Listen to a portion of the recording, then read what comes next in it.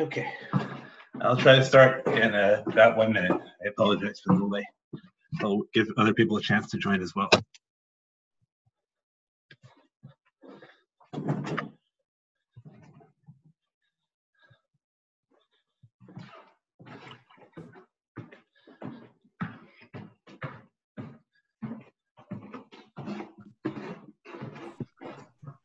Hi, Barry.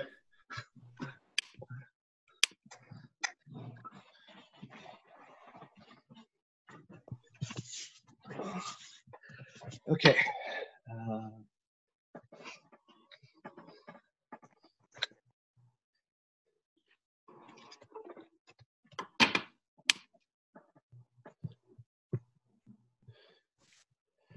Okay.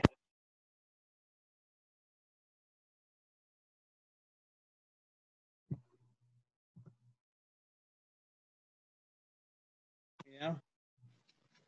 Rabbi Kornbluh, ask you specifically, can you hear me? Yes.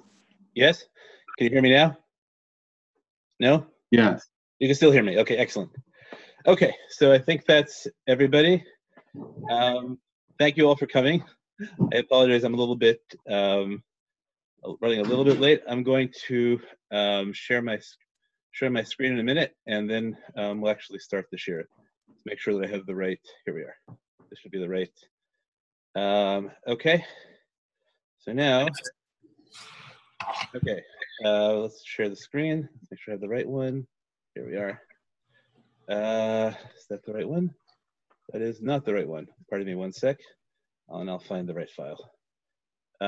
Okay, so I'm gonna start talking while I'm trying to find the right file. There. Okay, so what I want to do today is I want to do an introduction to Brisker Learning, but I want to try to frame Brisker Learning not as an internally purely Lumdish enterprise, but rather as an effort to engage in a philosophic enterprise as well. To some extent, that does a little bit of violence to Brisk, which in a certain sense sees itself as an anti-philosophic enterprise, and to some extent, I think it's the fulfillment of what it is. But we're going to do, right, so I want to begin with a liturgical opening, just to make a point about how certain kind of topics are reasonable to think about in liturgical context. And then I'm going to move into the beginnings of an analysis of just a short Talmudic sugya. And then I'm going to move to a longer Talmudic sugya, and we're going to start trying to impose Brisker meaning on that context and see how it ties into a philosophic question. I'll try and monitor the chat throughout, and I'll also try and stop and take questions during it. If you're not in the process of asking a question, then it'd be appreciated if you would mute yourself. Okay, so I want to start from just liturgically. We wake up in the morning and we say, Modani lefanecha melechai v'kayam shechazarta bi nishmati. So the point I want to make is that there's an I there, Modani, and the I is a body, right? The I is not a mind or a soul, right? The I is the body that the neshama is placed into. And similarly, we say, Elokai neshama shenasata bi, right? So both of these seem to work with at least a kind of dualism. I'm going to argue that really we're going to end up with a trialism, which is body, mind, and soul. And it should be clear the body has personality for these purposes. And the question I want to move to is to think about what who the acting subject is in the case of mitzvot. Is the acting subject some kind of overarching person, body, mind, and soul? Or is the acting subject just the soul, just the mind? Mind is a big fuzzy term. Or just the body. And I want to try and present analyses of the okay, everyone's still fine. Okay. Okay. So let's go back. Sorry, I think the last word that I heard from you was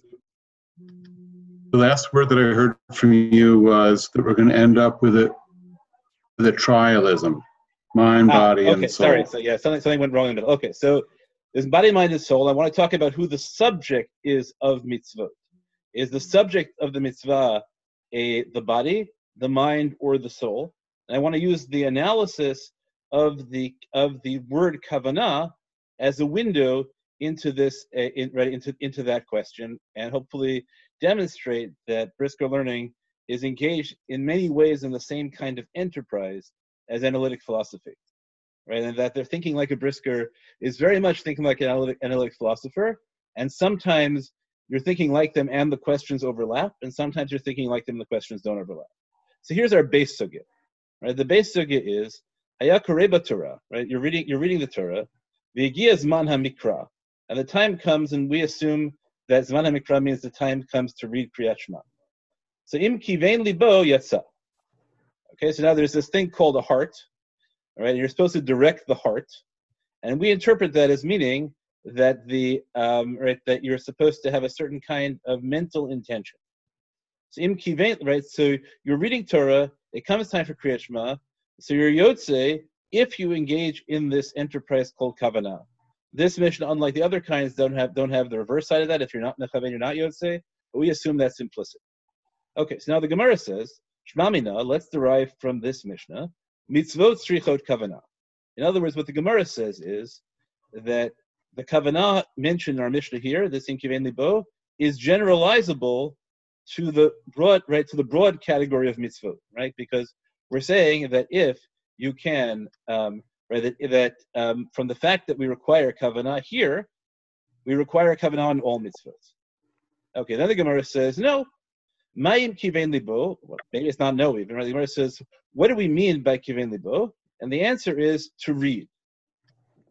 Okay, so now the issue is, right, so that reading is a Kriyat Shema specific form of kavanah. It's not generalizable to all form of mitzvot. So we could say that, right, all we're saying here is that we say mitzvot tzrichot kavanah, we mean this kind of kavanah, and we're defining the kind of kavanah we have. Or we could say you thought you could derive from mitzvot tzrichot kavanah, but actually kivein libo is not the same thing, right? Is not the same thing as the kavanah that is implied in the broad statement mitzvot tzrichot kavanah. Then the Gemara says, hang on a sec, mitzvot, right? You said in kivein libo likrot, but he's reading already.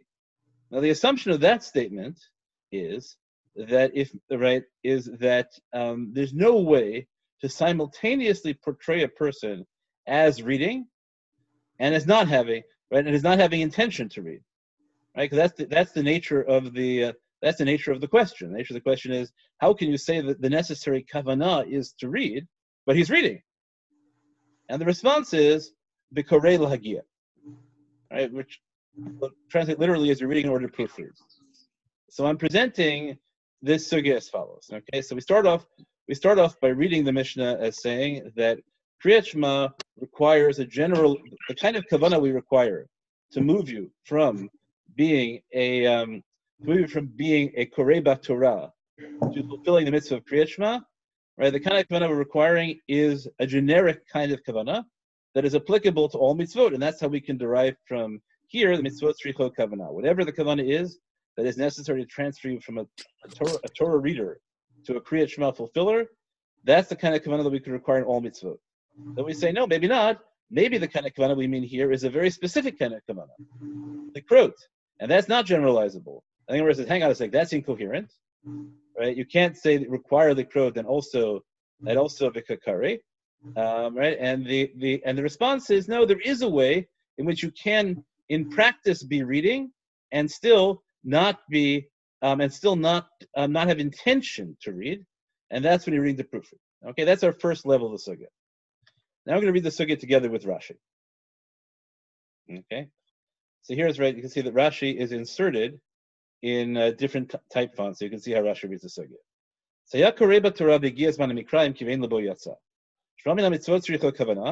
Rashi tells you, what does that mean? That you have to have kavanah l'shem mitzvot. Okay, so I could have had all sorts of ideas about what the kavanah that is necessary to transform me from a regular Torah reader to a Kriyat Shema thing. Rashi says what it needs is I have to be doing it for the sake of the mitzvah. And then Rashi has another piece of information. He says And this is a challenge to Rabbah, who says somewhere else that if you blow shofar with musical intent, you're yotze.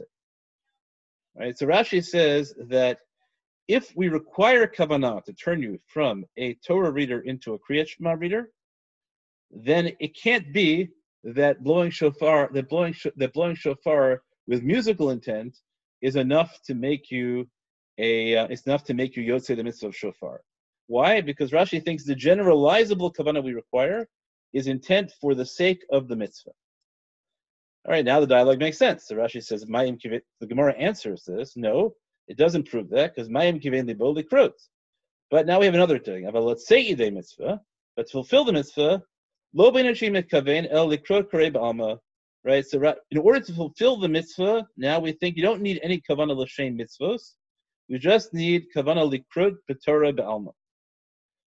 Okay, the Gemara says, same question. How can you do that? Right. What's there? And the answer is, b'korei logia ta sefer im yesh bo ta'ut. Now you don't even intend to read. Okay, so how do we read the sugi now? So we say our initial idea is that Kriyat Shema requires the generalizable form of kavanah that applies to all mitzvot, which is kavanah l'shem mitzvot.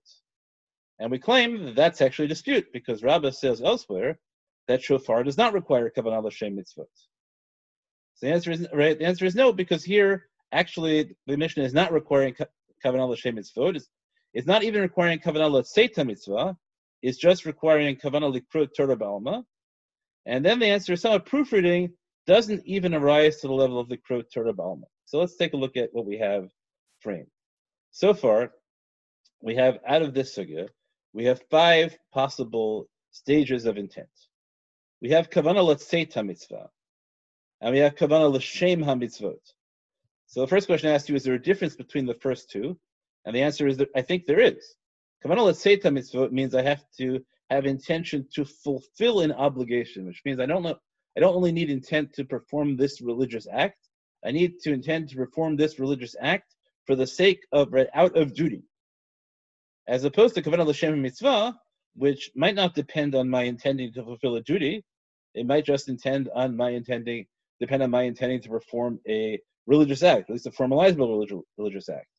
Then we have kavanah likrut b'torah ba'alma, just intent to read the Torah, as opposed to intent to read. They may not be the same thing, because in one way I'm aware that I'm reading a religious document, and the other way I'm not. Right? I might not be aware of what I'm reading at all. I could just be sounding it out.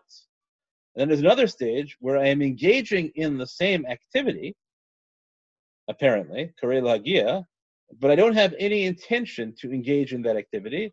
My intention is simply to check that the text is accurate, and I am not right. And in order to do so, it ends up that I vocalize sufficiently. At least that's the way I'm reading the text. Okay, so let's play this back into our philosophic notion. If you think that karei lahagia is sufficient, so that seems to suggest that all we require is the body. Right? The body has to perform this act, and even when the act is an act as inherently intellectual as reading, all that matters is that my body engage in the activity of vocalization. Right? We could, for example, come up with a case. What happens if there's somebody who doesn't know that what they're reading is Hebrew? All they're doing is following a phonetic things. Let's say, right, when I was a kid, I had a lisp. Probably still do to some extent. It wasn't, my speech therapy wasn't entirely successful. So you had to pronounce all sorts of sounds as a way of improving your enunciation. So let's suppose that somebody is given an enunciation test that happens to correspond perfectly well to Shema Yisrael Hashem Elokeinu Hashem Echad, instead of the rain in Spain falls mainly on the plain. So if you think karei lahagia is sufficient, so then all you need is the body. The maskana of this sugya appears to be that no one thinks karei lahagia is sufficient. Everyone thinks that some form of intention beyond just the body producing these sounds is enough. Right? So one possibility is you have to have intention to read, and that's enough. One possibility is you have to know that you're reading Torah, and that's enough. One possibility is that you have to know that you're reading Torah for the sake, let's suppose, of this mitzvah, though not necessarily. It could be you just have to know that you're fulfilling some kind of mitzvah, not just you're reading Torah. Or it could be you need to have kavanah to specifically, right, to fulfill a specific obligation. Right? Those are 5 layers of kavanah that we have. Right? So one of them, right, we could say, one of them, karel hagia, right, if that were sufficient, which at this stage nobody does, say, if that's sufficient, all you need is a body. The next stage, kavanah likrot, right, might mean that we require a directed body. But at the end of the day, all we need is that for the body to be directed, as opposed to for the body for there to be spiritual intent. We might say this is enough if you have your mind involved. Okay, and there's a likrut, but Torah is another stage further, because now you have to know not just that you're reading, but you have to know what you're reading to a certain extent.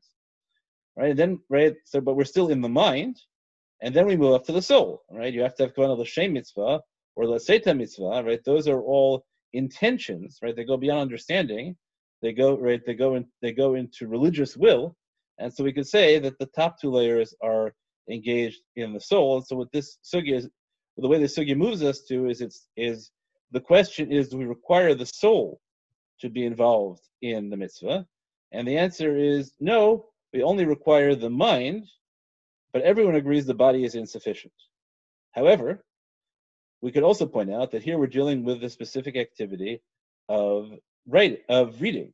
Reading is inherent. It might be as inherently an activity associated with the mind, and it might be that if we were engaged in another kind of activity, let's say waving a palm branch around, so then we wouldn't require the mind's involvement at all, and all that we require for a mitzvah is the body. Okay, that's my reading of the first sugya. What I want to point out is there are at least 2 kinds of kavanah that are not even discussed in the sugya. I'd like to just jump in for 1 second, Sure. If that's okay.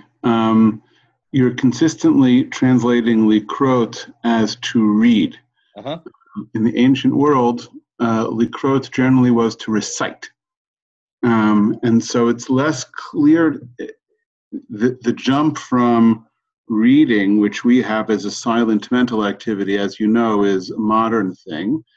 But there's it's much clearer to think of recitation as a purely bodily activity, which you could do, as we all know from davening, without any engagement of your mind or your soul.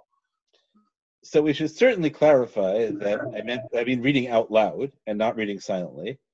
And then the question is, can you engage in recitation as a mindless activity? So that's a really interesting notion. You can engage in it without any awareness of what you're reading. Right? Can you engage? Oh no, that's not true. You vastly underestimate the degree of irreligiosity that I have. I'm perfectly capable of reciting something out loud, knowing that I'm reciting something and paying no attention to it whatsoever. Okay, so you're putting in like another. And that's not just me. The Gemara talks about that. The person's lips are moving against the wall, and lavadate. Yeah, so you're telling me what I haven't put in any real sense is consciousness, as opposed to right. It's an intellectual activity. It's as though I'm fidgeting. Pardon?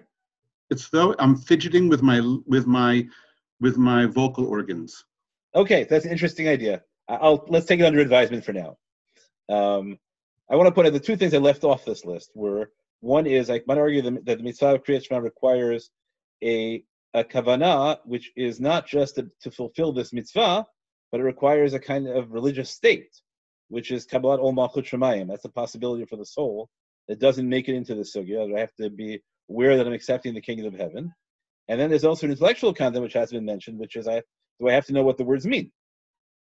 Right. So we have 5 different levels of intention in the sugya, and they don't mention, and there are at least 2 that are unmentioned. So really, there are at least 7 kinds of kavanah, I guess we could talk about, down to that you could, or 7 stages of relationship between things between yourself and the physical action.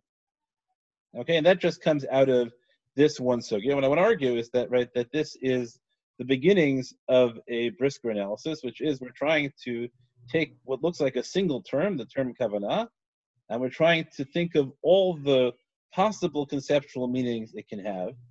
And then we're going to start breaking down the kinds of categories, right? So I already said that, right, kavanah l'shem mitzvah, kavanah l'tzeda mitzvah, those are both kavanahs of the soul. Kavanah l'krot and l'krot Torah ba'alma, those are both kavanot of the mind. And karei l'hagia seems to be a product of the body. And we'll see that there's a category below karei l'hagia. Okay, so let's move on now to a more complicated sugya. Okay, so the sugya we're going to address here is a sugya in Rosh Hashanah. Okay, then we'll see that the sugya we did before was a stub, as Wikipedia would put it, right? It wasn't actually a sugya that was intended to live on its own. What it was is right, just a partial breakdown of another sugya. So here's a Mishnah. The Mishnah says, somebody who is passing behind shul, or his house is close to shul, vishama kol shofar kol megillah, and he listens and he hears from outside shul, he hears the shofar, or he hears the Megillah. So here the Mishnah says, if he has kavanah, he's yotzei. If he doesn't have kavanah, he's not yotzei. Even though both parties engage in the same activity, zeh kivein libo v'zeh lo kivein libo. Right. So here we have another kind of kavanah. This kavanah, right, is an interesting thing because listening is something that can happen against your will. Right? You can hear something, but you don't have the capacity to prevent yourself from hearing. So that means, right here, we want to show that up till now, all the forms of kavanah we've been discussing are what I call related to the gavra, right? In what sort of situation? What is the mental condition of the person? And here we're starting to move towards maybe kavanah plays a different role with different kinds of activities. Because I can argue, which we already started saying, maybe kavanah plays a different role in speaking than it does for other things, because speaking is to a certain extent an intellectual activity, but maybe it's not, because maybe speaking is just the production of sounds. But hearing is certainly a space where the action could happen whether I willed it or not. And so we could say, okay, for hearing, I certainly require kavanah. And the question is, what sort of kavanah do we require here, right? All the issues we have here, they have to require kavanah to fulfill the mitzvah. They have to have kavanah. Do I have to be aware it's a mitzvah? Do I have to be aware that it's a shofar? Right? All those issues will come up. Okay, then the Mishnah segues into what looks like an irrelevant agadic sugya, and Dr. Wolfish has a marvelous explanation of this, which I no longer remember. So I'm going to give you my shallower explanation, which matters for us. Right? It gets in the agadic about Moshe and at the war of Amalek, and Moshe, when Moshe raises his hands, the Jews win, and Moshe lowers his hands, Amalek wins. The Gemara says, do the hands of Moshe do war or break war? No. As long as the Jews looked up, and they subordinate their hearts to their Father in heaven, then they would win. And if not, then they would lose. And they tell you the same story about the copper snake. So this is a different relationship, because here we're talking about it seems, right? It's not that you have to, that when Moshe lifts his hands, he has to lift his hands with the intention of looking up towards heaven. And it's not that the Jews have to look towards Moshe's hands with the intention of subordinating their souls to heaven. It's that the action of Moshe raising his hands is efficacious only if it results in the spiritual condition of the Jews, right? Of the Jews subordinating their hearts to heaven. Now, be careful. This is not a mitzvah, right? Moshe was not commanded to raise his hands to heaven, but the juxtaposition of this with the previous statement suggests that, at least suggests the possibility that sometimes what we require of mitzvot is not just that you want it to do something, but it actually has to accomplish that. Otherwise, you haven't fulfilled the mitzvah. Okay, so that's our background, and now we're going to go into the Gemara itself. So the Gemara says, "Shalchu leilo avua dishmol." Just for those who haven't learned Gemara with me before, so what I often do is I put Tanaitic sources in bold, and I underline Amaraic sources. And I put Psukim in italics, and I put Rashi in a different font so that we can see the different layers of the discussion. So they send a message to Shmuel's father, Kaf'o v'achal matzah yatsa. If he was compelled to eat matzah on the first night of Pesach, so then he has fulfilled his obligation. Okay, so now this is a really interesting thing, because if someone compels me to eat matzah, so now what is my intention? So it depends. Sometimes people compel me to do something that I really wanted to do all along. Sometimes people compel me to do something about which I am neutral. And sometimes people compel me to do something that is that is very much against my will. Right? So Rav Ashi comes along and he explains that what kafuhu means, kafuhu parsim, that a group of Persians came and compelled a Jew to eat matzah on the first night of Pesach. Now I have to say that I've never been able to figure out what it is that would motivate a Persian group to physically compel a Jew to eat matzah on the first night of Pesach. I'm not aware of any circumstances in history where Jews have been compelled by a non-Jewish government to eat matzah, to the point that Rabbi Mordechai Friedman of Eretz Tzvi suggested that this might have been a torture device, because there was a particular form of torture, I think, in the ancient Near East, which you required people to eat sharp-edged objects. And so maybe you just happened to be there eating matzah. I thought that this probably was ahistorical because matzah was probably soft then, and so it wouldn't accomplish this. But whatever as it may be, right? Rav Ashi, for whatever reason, believes that the message sent to Shmuel's father meant that if non-Jews, for reasons of their own, compel you to eat matzah, then you fulfilled your obligation. Now Rashi throws in, even though you had no intention of fulfilling the mitzvah. So Rashi does not take advantage of the opportunity here to say, right, which we could have said. We could have said, you know what, we could have said that the interesting question here is what happens if you don't have a choice about the action, all right, and the issue, right, that's really what the challenge is, or what happens if you have intention not to perform the action. Rashi makes this a very generic case. It's just a case where you engaged in an action without religious intent, or at least without the intent to fulfill a mitzvah. Okay, nonetheless, Yosef. Rava comes along, and Rava says that from Avud Shmuel's statement, probably is understood by Rav Ashi. We say Zota Meret Hatokea Lashir Yatsa. Okay, so what Rava comes along, Rashi had Rabbah in Brachos, but assume it's Rava, comes along and says that Shmuel's statement is not specific to the context of matzah, and it's not specific to the question of whether you're doing it under compulsion or not, right? And we don't know whether kaful parsia means that they physically stuff the matzah down your throat, or they point a gun at you and say you have to eat this matzah, right? That which we would think makes all the difference, but for Rashi it doesn't make a difference. Because Rashi, all it is an example of an action that you engaged in without this kind of very specific, I would say, religio-legal intent. Let's say Yudei Chovah. Okay. So Rava says this is generalizable from the context of being compelled to eat matzah to the case of voluntarily blowing shofar for musical purposes, or alternatively blowing shofar for anti-demonological to oppose demons. In each of these cases, Rashi says, right, Rava derives from Shmuel that you're Yotzei, we don't require religious intent at all. That's what it seems. Right? So it sounds like what we're saying is that mitzvot are performed by the body, or the body and the mind, but they don't have, right, there's no necessary involvement of the soul, because there's no religious dimension at all. Okay, so now the Gemara says, Pshita, right? What Rava's statement is obvious, right? Maybe even Kal V'chomer from Shmuel, because Shmuel's father said, even under compulsion it's okay, and Rava says that right, Rava's only saying that in a case where it's voluntary but without religious motive.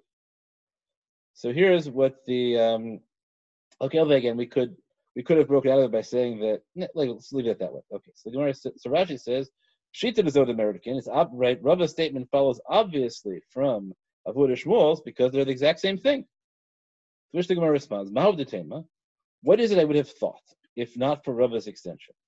I would have thought, so the Gemara here says, Hasam echol matzah amar Rachmana.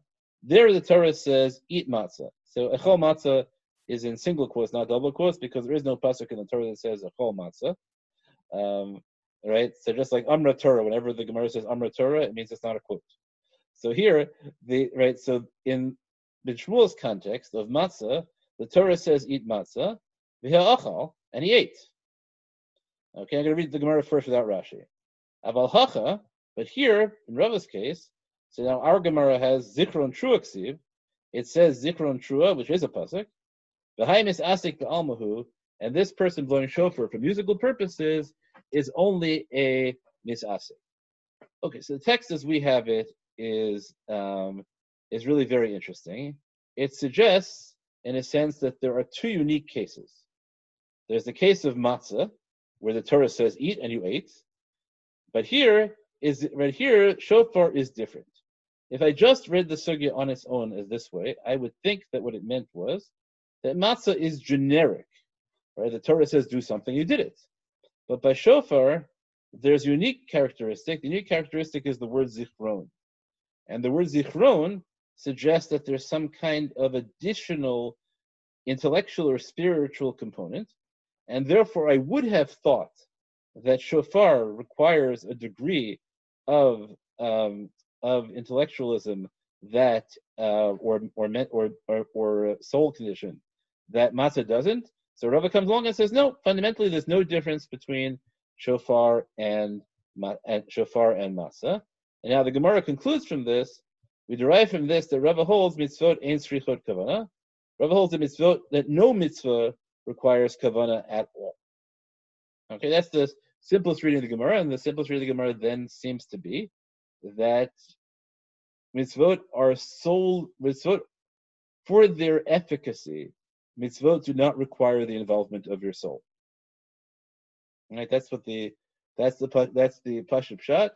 Mitzvot don't require kavana of any religious sort at all. Okay, now let's read the variant of this sugya that comes with Rashi. So Rashi says, "Hasa mechol matzah merachmana ve'achal." Some texts have achal koldehu, which not clear what that adds. So Rashi says, "V'nehene ba'achilato hilchach lav misaseku." He derived benefit, and that's why you're not a misasek. So I would have thought, the Gemara says, that matzah is a unique case, not because there's anything about the word achila, which doesn't sound like which really doesn't sound, why should achila be different than lakicha or anything like that?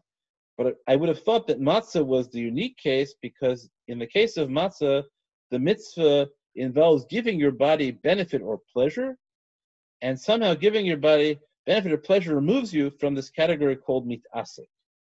So you have to figure out what the category called mitasek means, right? What is mitasek, so, right? Which prevents you from being yotze.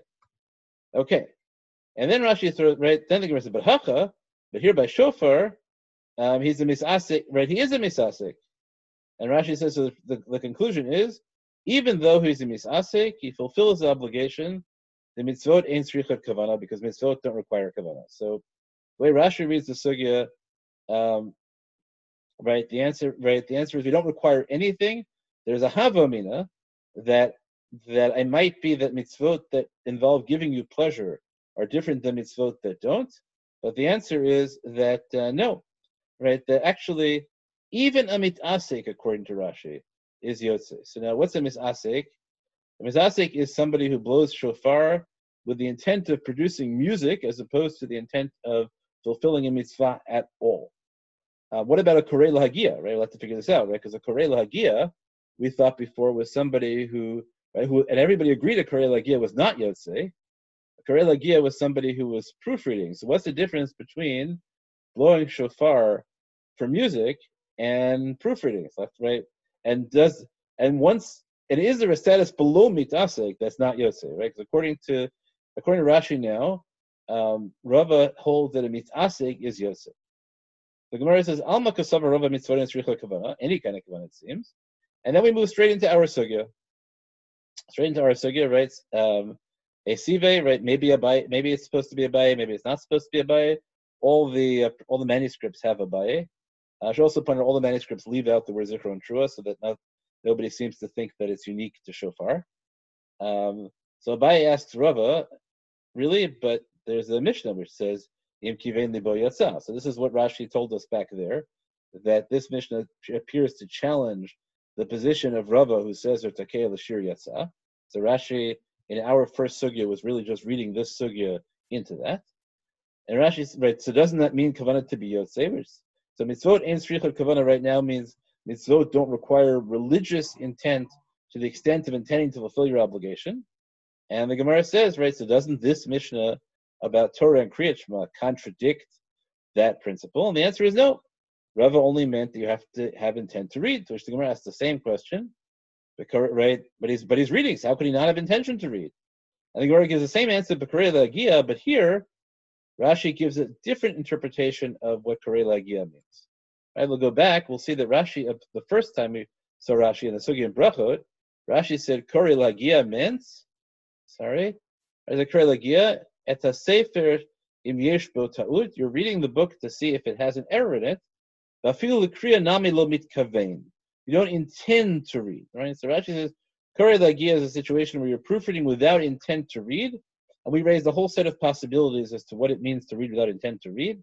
It could be that, which I think is what Rabbi Kornblatt was suggesting, is that you're reading without intention to vocalize, or it could be that you're reading without intent, right, without the belief, without the awareness that what you're doing is engaged in the reproduction of sounds intended to convey meaning, right? It might be that you just think you're doing the equivalent of making sounds. And that would be analogous, perhaps, to blowing shofar for music without being aware that the sounds you're producing have significance in the context of a mitzvah, right? Because if for example, if I'm practicing shofar, so that I'm aware that what I'm blowing is a tekiah, right? I don't intend to fulfill the mitzvah. If I'm practicing right now to blow shofar Rosh Hashanah, right? So I'm aware of that there is a meaning framework that can be imposed on the sounds I'm producing. This is a tekiah, this is a shvarim, this is a trua. So it might be that the definition of Karei Lagia, I would have thought meant I'm not aware that I'm producing meaningful sounds. I think I'm just producing sounds. Or it could be that I'm not aware that I'm vocalizing at all. That would not be parallel to Tokei L'Shir. So now we have to figure out, according to the sugya over there, as Rashi read it, and right now we have to put this all together. Everyone agrees that Karei Lagia is not Yotzei. Everyone agrees that proofreading is not enough, but blowing shofar to produce music is enough. So it has to be that proofreading is somewhere below the level of blowing music for shofar. So the simplest way of doing that is to say that Karei Lagia means that you're vocalizing without being aware of vocalizing. And then we read the sugya saying, the Gemara says you have to have intention to read. And Gemara says, how could you read without intention to read?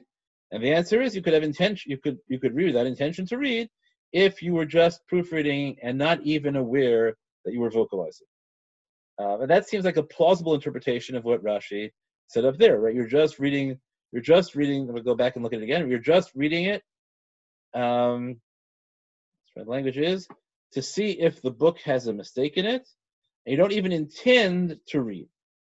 Right? So the interesting thing is that Rashi over here does not seem to adopt that interpretation. Rashi over here says the Karei Lagia means af kriya einkam. There isn't even reading here. Ela megamgem. What you're doing is you are making sounds, but confused sounds. So it sounds like for Rashi what's going on is you're making sounds that have some relationship to the printed, to the words on the page, but you're not enunciating with sufficient clarity. So the interesting thing then is, that's a very hard reading of the sugya, because the sugya says you're korei b'Torah, and then you require kavanah, and it sounds here as if the weakness here is only because you're not actually doing the physical action necessary. But if you could succeed in reading Kriyat Shema with proper enunciation without being aware that you were reading. It sounds like, according to Rashi, that when we say mitzvot tzricha kavana, what we mean is mitzvot require no kavana at all. Right, so Rashi is taking the extreme position that mitzvot are purely a function of the body.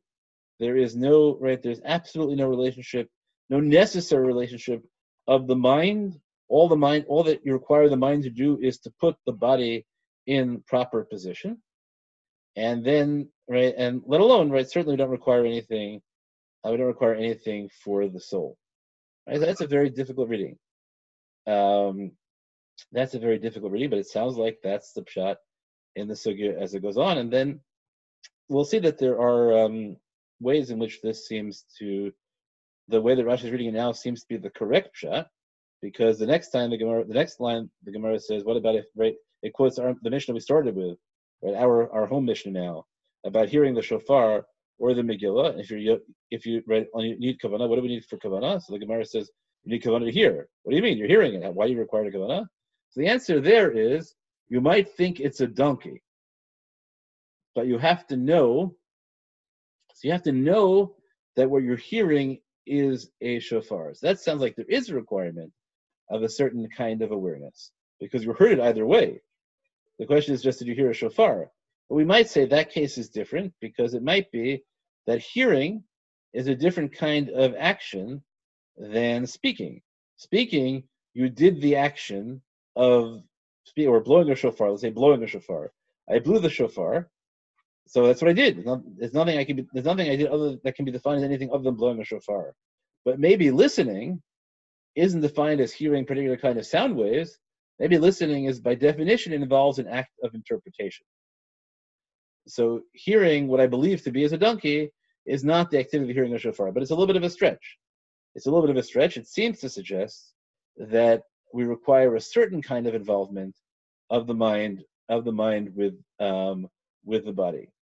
Okay, then the Gemara comes up with another Mishnah. The Mishnah says, if the hearer had intention but not, right? So up till now, we've been dealing with a one-body problem.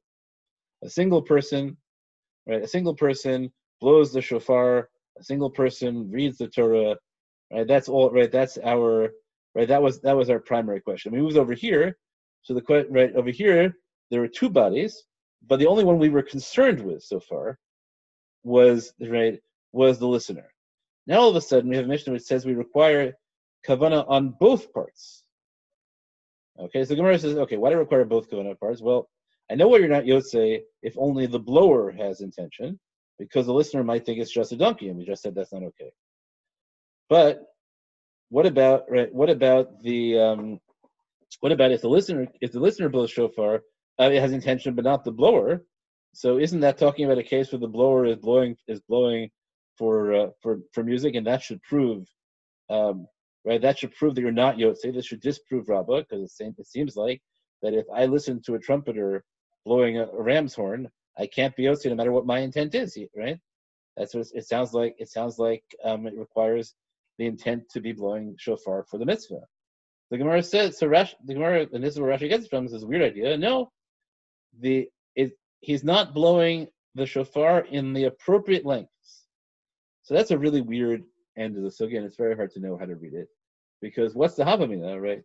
The reason I'm not yotzei if I hear shofar blasts of insufficient length to be a tekiah is that I haven't heard shofar. Right? Why does it depend on kavanah at all? So this is a very, very weak answer, and the simplest explanation is that this sounds like it's a dispositive attack on Rava, and that really we should require at least the minimal kavanah of knowing that you're blowing shofar. Now, I think there's a way to respond for Rava, which I think could be very important, which is okay. Sorry, I think we cut out for about 30 seconds. Everybody back? Okay, I guess I'm assuming you can all hear me again. Okay, thank you, Ari. Okay, so let's get back to the right. So it's a very weird response, which the Gemara seems to have conclude in the end that the only kavanah that we require kavanah for the mashmiya, because otherwise he won't blow the appropriate length. That's very hard. I want to suggest for Rava that that maybe the transactional event of being Yosei through somebody else's activity requires a degree of spiritual participation or intellectual participation by each of the parties that a self-contained system does not. Okay. The Gemara then says maybe we move from mitzvot to averot. That's not our issue right now, and it concludes with a story in which Rabbi Zera tells his shamash, "Have kavanah and blow shofar for me," which seems to suggest that the blower requires kavanah.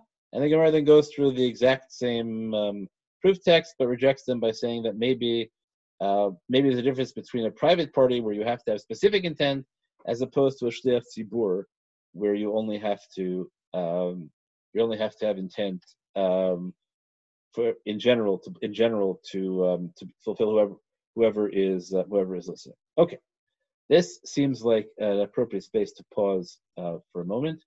I'm going to stop the share for a sec. Okay, so here's what I want. Here's what I want to set up. What we have here, I think, is a whole sugya. Right, I want to argue that fundamentally the issue of mitzvot tzrichot kavanah is about the relationship as to whether a mitzvah is fundamentally engaged in by the body, which is the extreme position, and we don't require the mind at all, or whether we require the mind, which is the idea that you require some kind of intention for the act, but no religious intent, or the extreme position, which is not represented in the Gemara except as a havmina here, but we'll see is presented elsewhere, is the idea that mitzvot require spiritual participation and not just physical participation. Okay, I want to end with a sort of fancy piece to show you why this kind of analysis is important, and then we'll see, right, if there's interest, we'll engage in sort of the higher level, specifically Brisker analyses next time. So here's the let's do the fancy part. And then, as always, those who haven't been on before, I'll stay and answer questions for as long as it's necessary after we're done. Okay, so let's do a little. This is really an attempt at a certain amount of razzle dazzle to show how this analysis makes a difference. Okay, so you remember, I should show you before we get to the Rambam. You remember that Rashi threw in an interesting line in his analysis of the first sugya. Rashi said that the question about where we said Shmamina mitzvot tzrichot kavanah was a problem with Rabbah. Then we said no, it's different because right. What Rashi said? What would I think is the issue? We had the issue. Where did we see that? We did see that, right? Didn't we? Here. Here. Rashi said that I might think the difference in matzah and shofar is that there's a difference about mitzvot where you derive benefit from the action, and maybe the Gemara's Havamin is that deriving benefit from the action somehow makes you not a misasik, as opposed to ordinary actions where you don't derive benefit, that does make you a misasik. Okay, let's take a look at how the Rambam passes like this, because again, one of the ways in which the Soloveitchiks made famous in Brisker thinking is to analyze the Rambam, because the Rambam gives you a clearer occasion for, in a sense, for conceptual thinking, because he only gives you outcomes. He doesn't require you to think through the literary framework of the sugya. So here's what the Rambam says. The Rambam says, "Hakareit Megillah below kavanah lo yatsa." Read Megillah without kavanah, you're not yotzei. What does that mean? If you're writing it, or expounding it, or proofreading it, so you're only yotzei if you have kavanah, not if you don't have kavanah. Okay, very good. We don't know what the kavanah necessary is. When it comes to shofar, he says, if you're blowing shofar in order to learn how to blow shofar, you have not fulfilled your obligation. And similarly, so here we're very clear that the Rambam paskins that when it comes to shofar, if you are in the category called mitasek, you are not yotzei, as opposed to Rashi, who explained Rava as saying that the whole point of Rava and the whole point of the statement mitzvot and tzrichot kavanah is that a misasek is yotzei. Okay, and then the Rambam comes along and says, "Achal matzah below kavanah, kigon shonsu akam olistim lechol yatzai yedei chovato." So here we have an obvious problem. right? That our Gemara said that we moved from Shmuel's father's statement that if you eat matzah under compulsion or yotzei, to Rava's statement that if you blow shofar in order to sing a song, to play a song, you're yotzei. The Gemara said those are the same things. It's almost obvious they're the same things. We even have to explain why it's necessary to move from one to the other. And the Rambam rejects the comparison. The Rambam paskins by shofar that you're not yotzei, whereas he paskins against Rava, but he still paskins like a Avua de Shmuel. So we could try to distinguish between, maybe the Rambam says lid lamed, and maybe the lamed is worse than lashir, but he uses the word mitasek, so we'd have to claim he defines the word mitasek differently than Rashi does in order to get there. So we don't want to go there yet. Okay, but we can try this, right? So that's the Maggid Mishnah tries this. The Maggid Mishnah says, "V'dash l'divrei omer mitzvot shrichuv kavana, mitasek kori kol zman she'ino mitkaven l'tkoat kiyah shel mitzvah." So the Maggid Mishnah says what the Rambam means by mitasek here is any time you don't have kavanas ha-mitzvah. So that is a very different definition than Rashi's, and that's an effort to reconcile the Rambam and say, no, really the Rambam always requires religious intent. He never allows the mitzvah to be performed just with the body and the mind without the soul. Okay, then there's a second approach that the Maggid Mishnah tries, because he admits that this seems to contradict the Gemara, right? He says, Imkain, he'ach pasak kan shemitzvot shricha kavana, right? And right over here, right? If by matzah he doesn't, right? If in Perek Vav Hilchos Chometz Matzah he says achal matzah b'lo kavana. So what's he doing? Saying here that you're misasik and not yotzei by shofar, when by matzah you are. So it could be, he says, V'layu sover shekevan she'en adam mosem ma'aseh b'tkiyat shofar el hashmiya v'afila tokea ikaro hashmiya lefichach tzarich kavana mash ein kein b'achilas matzah. Okay, so the Maggid Mishnah says, I have an idea. Let's claim that ordinarily it's sufficient to have just the body involved in the mitzvah, but shofar is different because shofar, the fundamental mitzvah is listening. We paskin the mitzvah shmiya against the northern French position that the mitzvah is tkiya, and listening is a uniquely intellectual act.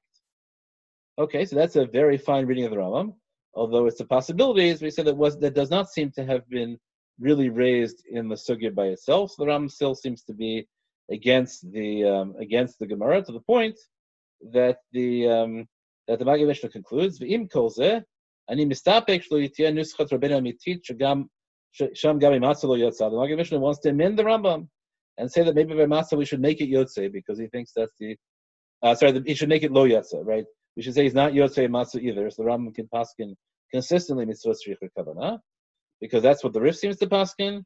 And he says, I haven't seen anybody suggesting that it makes a difference which mitzvah. Okay, so the Maggid Mishnah thinks that the pshat in the Gemara, which he thinks should be pshat in the Rambam, is that the question of kavana in the mitzvot is always a generic question. It shouldn't depend on the nature of the action at all. The Kesef Mishnah says something entirely different. It says, let's say that the difference between matzah and shofar is the following: the aflagad the b'tkiyat shofar lo yatsa, even though by shofar you're not yotzi without kavana, hacha yatsa. Okay, I apologize. This is the first time I've had this issue with with Zoom. Okay, let's share the screen one more time. Okay, so the Kesef Mishnah says that it seems to him the correct solution is that shofar is unique. It's not that shofar is unique. Sorry, is that matzah is unique, but matzah stands for a category. The category is a hana'ah, or benefit. Okay, so he basically says the Rambam paskins like the Hava Amina, the way Rashi explained the Hava Amina of the Sugya. And the Rambam says that by matzah you don't require kavana. You can eat matzah even under compulsion, because somehow deriving benefit from the matzah replaces kavana.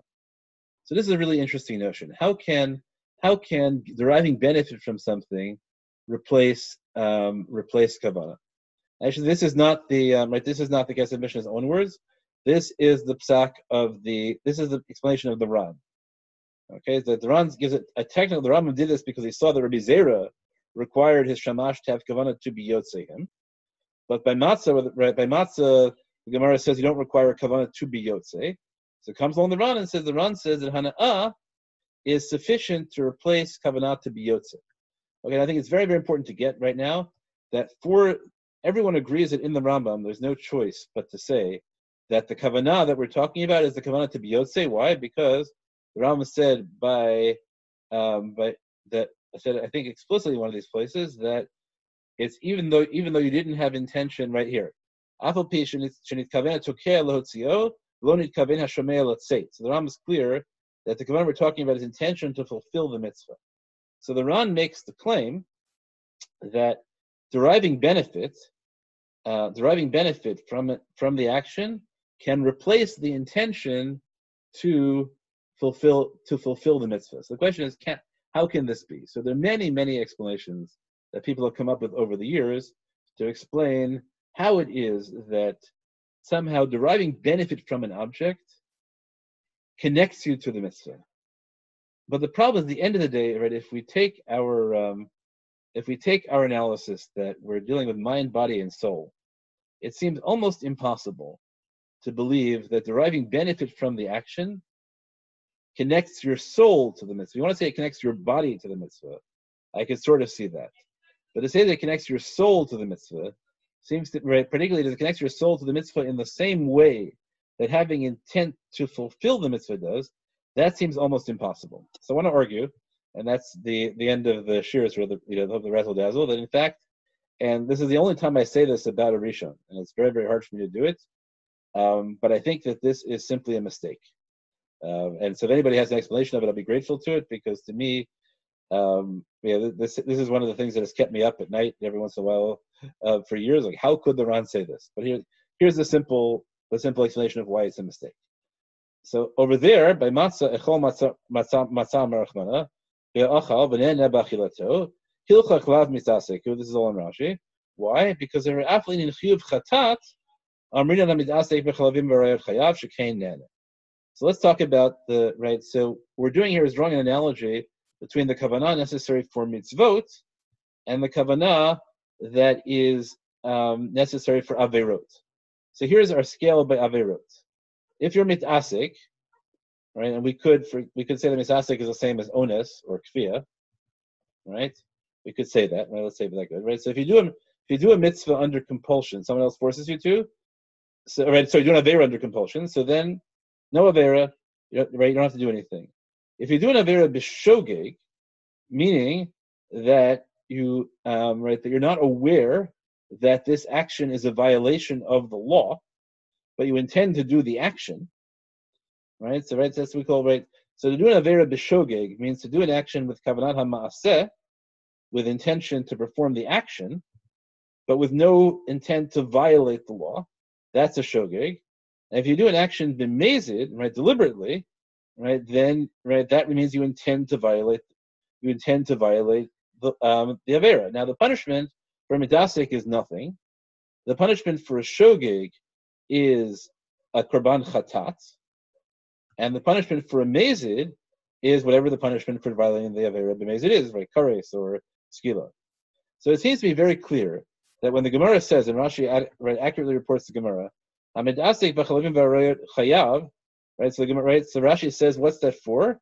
Chayav is chiyuv chatat, right? So if you get the reason you're chayav if you eat forbidden fats or if you engage in forbidden sexual activities, you're chayav a chatat because what?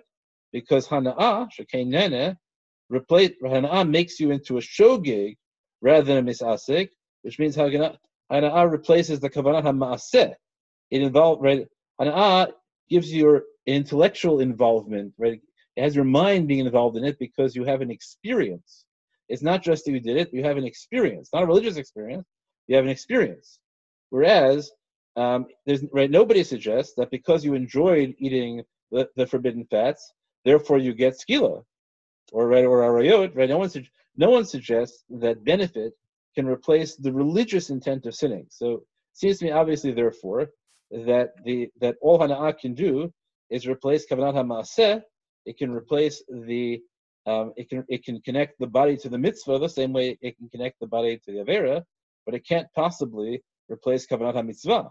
It can't possibly give you, right, create a connection between your soul and the mitzvah, and therefore you cannot possibly explain the apparent contradiction in the Rambam, where the Rambam paskins that we require kavanat ha-mitzvah by shofar, and right, as opposed to by matzah, where he does not require kavanat ha-mitzvah.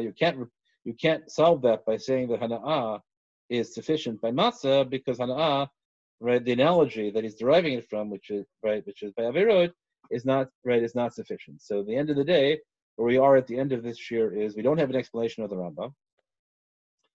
We know that what seems to be like the default in the Gemara, the position of Rava, is that mitzvot require a body and some kind of minimal connection to the mind. It might be that all the mind is needed to do is to make sure you do the right action, and if it happens you do the right action entirely mindlessly, that would be enough. It's just rare that you do the correct action mindlessly. It could be that at least you require doing the action intentionally, right? So you have to be aware that you're vocalizing and not vocalizing accidentally while you're proofreading. That might depend on whether we think the case of compelling to eat matzah is when they stuff matzah down your throat, or whether they're just forcing you to do it. But at the end of the day, the problem is, nobody in the Gemara seemed to really believe, except as a Havamina, that we require the soul to be involved. Yet all of a sudden comes along the Rambam, and the Rambam says that it seems that in the case of shofar, he requires the soul to be involved, although he does not in the context of matzah. So, assuming that we have a second meeting next week, that's what I want to do next week. Is I want to give an explanation of the Rambam and see how that ties into the whole idea of body and soul.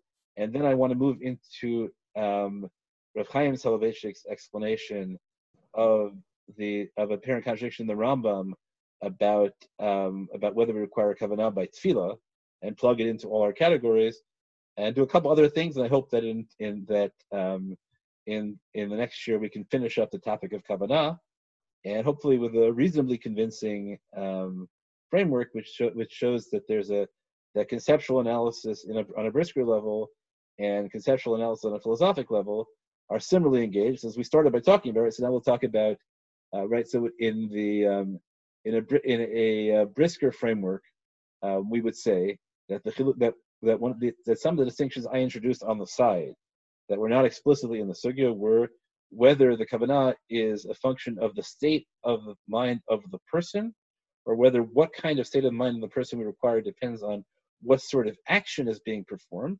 We'll introduce one other kind of category. Maybe it doesn't only depend on the kind of action, but also depends on the kind of mitzvah. For example, maybe I hold mitzvot tzricho kavanah, but only by mitzvot ben adam l'makom. A mitzvot ben adam l'chavero, maybe don't require kavanah at all. Now, why should that be? Does that tell us something fundamental about the nature of the religious ethical act, as opposed to the religious ritual act?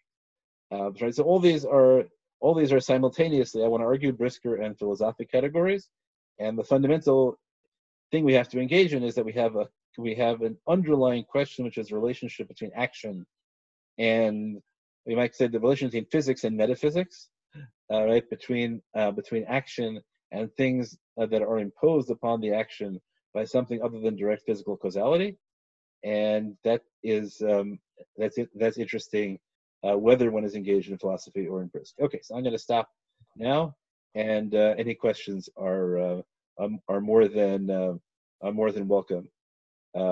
With apology to Stephen, though, I'm going to wait till next week to take questions about what the proper explanation of the Rambam is. You're welcome to email me privately, and I'll bring it up next year if we have it. But I don't want to try to solve the Rambam yet. Okay, questions? Hi, Ari. Yeah, hi, Ari. So if we look at Rashi's second explanation, right, that it's just the matter of the body, right? So what if we? Remember Rashi's second explanation? In his explanation of in Rosh Hashanah as opposed to even a Kori Lagia, yes. Okay, yeah. Yes. So what happens if we reverse everything, right? And let's say you fulfill the act of the mitzvah sorry, you're intending to do the mitzvah, but there's a lacking in the physical component. So like, let's say you're trying to do Kriyat Shema, but you mispronounce the words. And I could be wrong, but I think the Gemara discusses that case and says that you're Yotze. I don't think so. I think that unless you said the words properly, you're not Yotze, period. Like if you have aphasia and you believe you said the words but you didn't. There's a discussion, I learned this a few weeks ago in Brachot, that if you're not medactic with the pronunciation, that you're still... That's different, right? Right? In order to be defined as having pronounced the words, that's one kind of thing. But you have to be defined as pronouncing the words. Right? Say if I have aphasia, and so I think I'm saying one word. I don't know if that's exactly aphasia, right? It's a more complicated question. I think I'm saying one word, but I'm really saying another. Uh-huh. I don't think anyone thinks you would be Yotze if you said the wrong. If your sounds are not plausibly related to what the consonantal text would be. Okay. Another thing is in that first Gemara where there was Shmuel and then Rav Ashi and Rava. I'm not sure if it changes anything, but Rav Ashi lived well after Rava, right? So yes. So it's a little unclear why the Gemara was organized that way. Okay, so that's a great question. The Rav Ashi is engaged in a discussion of the meaning of Shmuel's father's statement, which happened after Rava's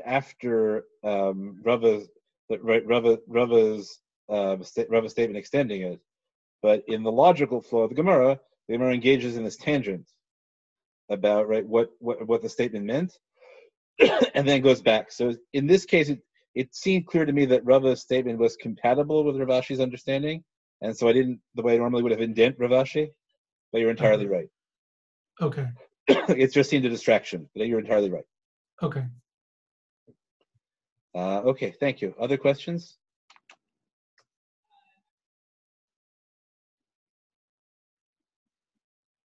Okay, as always, people are welcome to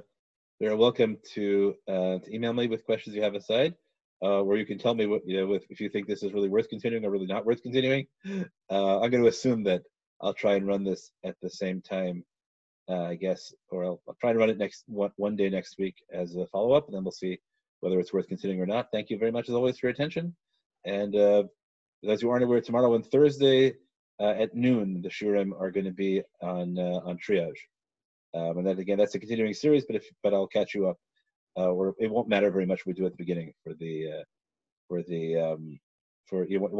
we've done in the past shouldn't affect your ability to understand the shir tomorrow. All right, thank you. Have a great day, everybody.